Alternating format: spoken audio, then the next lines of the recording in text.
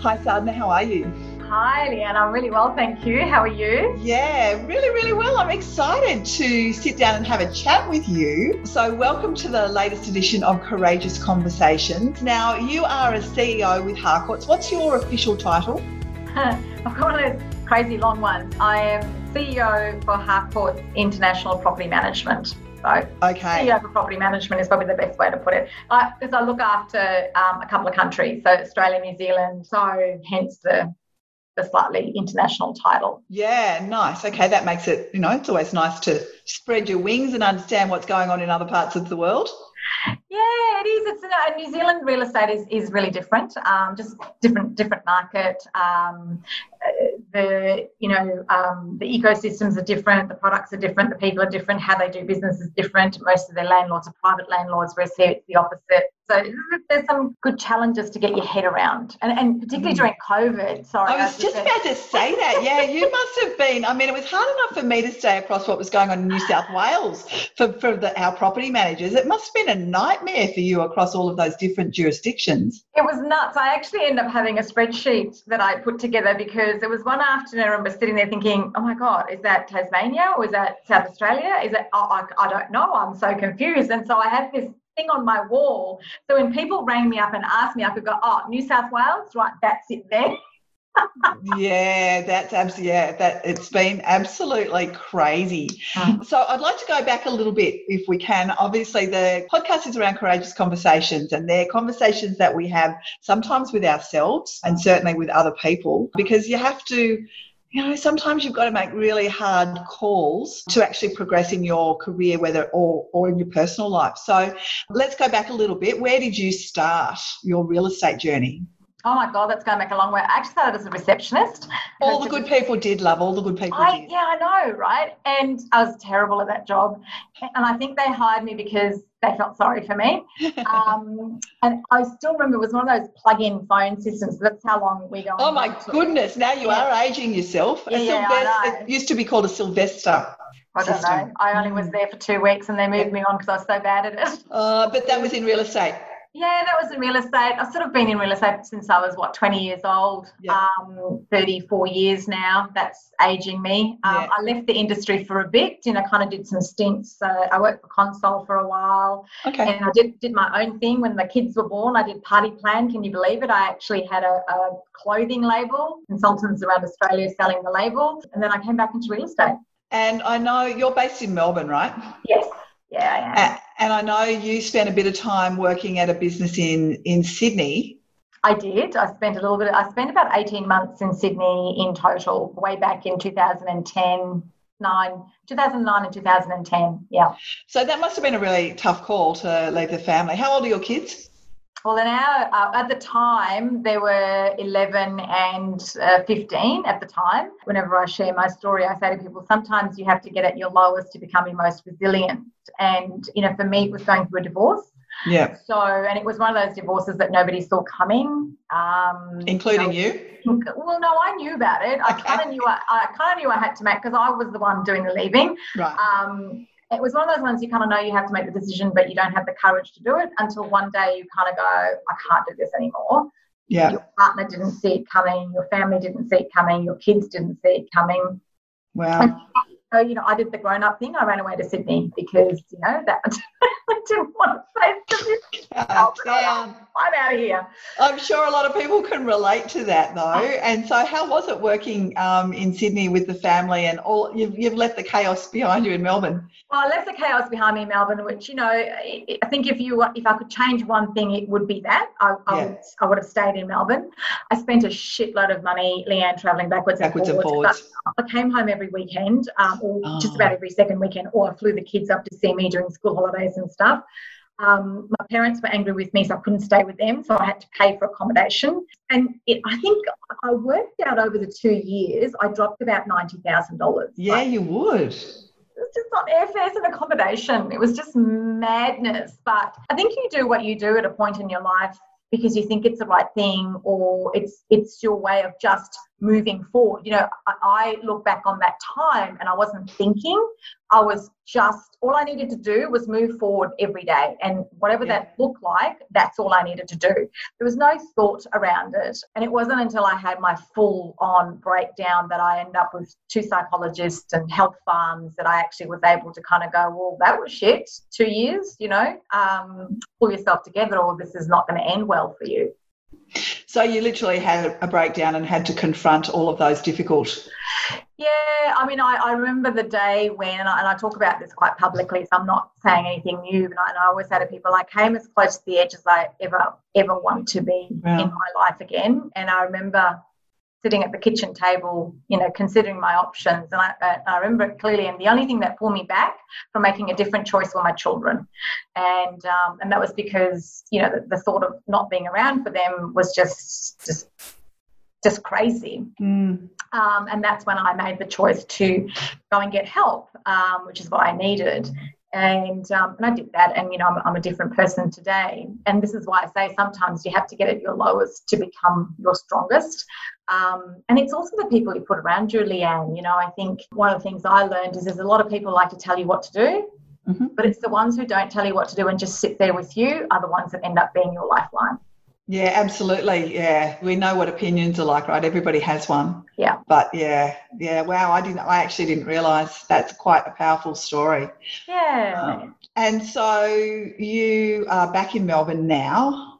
So part of my journey was the job in Melbourne for the Victorian CEO came up. And you and I both know Mike, and I went and saw Mike, and I said to him, I said, you've got to give me that job. I'm going to resign. I did the usual. Because you were the CEO. You were the CEO at in New South Wales at the Times, right? Correct. Yeah. I'd only been in the job for 6 months. They just hired me, and that was like my dream job. You know, power woman. Yay. And then of course I needed to come back home because I needed to be with my kids again. This opportunity came up in Melbourne, so I flew to see Mike and said to Mike, give me the job in Melbourne or I'm going to resign. And, you know, Mike's he's the type of guy who does the right thing by people, and he lives the value. And I've always said this, you know, he didn't even flinch. He just went, the right thing to do is to send you back home. I understand why. And I came home, and, you know, coming home meant I reconnected with my parents, my kids. My son moved back to live with me. My daughter and I rebuilt my relationships. I reconnected with my friends. And, you know, today, kids and I are like this little tripod, Leanne. We're just like 3 little parts of a tripod. And we're just so solid and so connected that nothing's ever going to pull us apart ever again. Yeah. But we had to go through that journey that we all went through together to realise why we are so important to each other. Yeah, that's really powerful. And I think that shows some great empathy and great leadership on Mike's behalf to actually, after 6 months, because I know that role in New South Wales had a little bit of instability back at that time. And so he must have been thinking, oh, thank God I've got the right person in the job. And then 6 months later you go, oh, by the way, I need to go back to Victoria. So that shows you who he is as a leader and a man, I think, that he let you do that. Yeah, absolutely. You know, and I think that's one thing we all, you know, for those of us who work with Mike, for a lot of us who've been here for a long time, we're here because of his leadership. Both him and Irene have built a great business, have a great culture. And for a lot of us who've been here for a long time, we're here because of the harcourts that they represent, you know. Yeah, that's really nice. Now, you do a lot of charity work. So tell me about your work in Fiji. So I started doing the work in Fiji in about 2008 when, you know, I met a lady who was dying of cervical cancer, and I found out her story, which was, you know, she used to go and have a pap smear, but this particular time she didn't have the $2 bus fare to get her results. And as the end story is that she ended up dying. And I came across her in one of the not-for-profit works that I was doing with another foundation. And during my conversation with her, I realised that a lot of women don't get pap smears done. You know, we get reminders every 2 years. They chase us up. In Fiji, you don't get chased up. And cervical cancer is one of the highest killers in Fiji of women. Right. And breast cancer is next. I made the commitment to look after her children. So I took on the care of her 7 kids because her husband had died before as well. So I actually have 9 children. They are all grown up now. I've got 1 left at uni to go. So how do you look after 7 children in a different country? Oh, it's really easy. You put in place carers around them. You go and see them 3-4 times a year. You have Christmases with them. You talk to them every weekend, and you make sure they stay on the right path. And you yell at them when they do something really bad.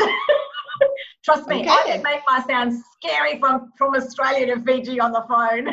I'll bet you can. Wow, that's a remarkable commitment. Well, yeah, and I think that just became part of my family, you know. And so we started the foundation because we wanted to go into rural areas of Fiji to do the Pap smear test so that more women had the opportunity to survive any potential issues.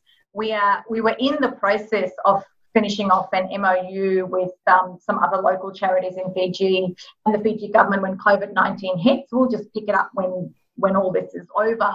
Yeah. So, you know, we can start doing it at a much bigger or broader scale. And what that looks like moving forward, you know, I think at some point we'll have adequate testing and all that, you know, will hopefully balance itself out, and we'll then focus on something else, whether that's education or maybe something back in Australia. But I think I've always felt the need to give back and leave the world a better place than I found it. So it may not always be Fiji, but it will always be something that I'm involved in. Mm. And I know you do some work with the domestic violence charity. So tell us a little bit about Walk a Mile in Their Shoes. Yeah, so Walk a Mile started in 2012, which was our first one we did here in Victoria. And at that year was what had happened in Melbourne was there was a beautiful young woman by the name of Jill Maher who'd been murdered in home, right? Yeah. We all remember Jill Maher. Yeah. Like, I was single at the time and had done exactly what she'd done, which is, oh, no, don't worry, I'll walk home. How many independent women, right? We'll be fine. Totally. And I was one of these women who was enraged in Melbourne thinking, no, this is not right. We need to feel safe. And so I was flipping through Facebook and found this walk in Canada that men had done, put on high heels. And so I emailed the organisation and we got the rights to use the name Walk a Mile in Their Shoes here in Australia. I went to my board and I said, you know, I've got this idea. And they said, oh, you've all gone mad. You've gone mad. If you can get a whole bunch of men to walk, Sadhna, it's all yours. Try your hardest, sunshine. Yeah, try your hardest, sunshine. Exactly. No one believed I'd be able to pull it off, you know. And so I did. I put the presentation, you know, to my franchisees in Victoria only at the time. And the guys were amazing. They were like, yep, nope, you know, we'll do it. And the first Walk a Mile started. It then became a national walk. South Africa picked it up. And I think, you know, I look back on it now at the time, I just didn't realise it would become what it did become. Yeah. How much our communities would connect with it. But I think more importantly, Leanne, you know, the number of calls I got internally from women saying, thank you, I have been in that situation. And it's just good to see an organisation stand up for something that is so dark. Yeah. But it is an issue in our country. And look, I'm not sure whether that walk is going to continue for Harcourts anymore, but I'm constantly calling out for the industry because I'd love to start it up again as an industry model. I know people that could help. Well, that would be wonderful because, I mean, you think about our industry, we sell homes and a lot of the times we are in houses where people have been impacted by this. Women have been impacted, children have been impacted by this. And I think as an industry, if a lot of us came together with that one connection, that one thing, I'd love to see it happen again on a much broader but industry. Yeah. Let's do it. Let's make it happen. Let's make that commitment. Right, we're recording. So let's make that commitment. We'll talk about that because I would love to do. I would love to see that happen. I think it's an amazing. It's an amazing cause, and certainly all things COVID. Unfortunately, there's been some silver linings coming out of COVID, but I think there's going to be a whole lot of people that are very, you know, frantically wanting to get out of their home and their relationships and stuff as a result. So it's going to be an even bigger problem, unfortunately, in coming months than it's been. Yeah, it will be. And I think that and mental mental health issues are the two big things I think, probably once we come out of this needs to be focused on. And there's a lot of women who I know at the moment are really struggling because their partners are not leaving home to go to work. That period of time they had where they had the break. Yeah. Or even the ability to escape, they just don't have it anymore. Yeah, and everybody deals with stress differently. And if there's financial stress and the husband, we all know that, men like to be the breadwinners and it can really play with them if they're not and they feel like they're letting the family down, and they quite often will take it out on the person closest to them, which is their wife or their partner. And as you say, if there's no escape, it can be really frightening. Very frightening. But okay, so we're committed now, Leanne. We're doing it. We're doing it. We are doing it, absolutely. So I'll talk to you offline about that. So what's next for you? That's a really good question. And, I'm one of these people who puts my goals up on my shower wall. And, are you laminated and all that? Yes, laminated and all that. And, I said goodbye to 2019 doing this, going, I hate you 2019. And now I'm going, oh, my God, that was such a good year. Can I go back to it, please? Isn't that interesting, though? Like when we're in the middle of stuff, we think, oh, this is the worst ever. And yet I always reflect on New Year's Eve. I always reflect on the year that was and always amazed at what has happened to me and people around me in that 12 months. It's who knew that this was coming up? Who knew? So I think for me, I really want to, I have my own business. So it's part of my secret. I have Harcourt's Move, which is my own little business. And for me, it's around, I've always had this passion of making sure that I grow something that people want to belong to, where the client is number one in our business. And so, for me, the last 3 years, it's been developing that part of that part of the business. Yep. So more focus on that. I want to get involved in the industry a lot more. I don't know how I'm going to do that, but, people like yourself and Leah, I think, inspire people like myself to go, pull your finger out and do more. Yeah. Because you can't keep doing it for the rest of your life. Leah can't keep doing it for the rest of her life, and you need people to follow through. So, both you and Leah, particularly during this time, have inspired women like me to go, pull your damn finger out, women, and start to think of something like that, So they're probably my two key things. And the charity stuff in Fiji, I really want to get my MOU off the ground with the Fiji government and get something there. And now, Leanne, we have Walk a Mile for the End. Yes, exactly. Wow. Well, that sounds like plenty to keep you going. Yeah, absolutely. All right. Well, I'm going to let you go and get on with your busy day. But thank you so much for being part of this. It's really it's been lovely to connect and hear a little bit more about your story. Thank you so much, and thanks for asking me. Talk to you soon.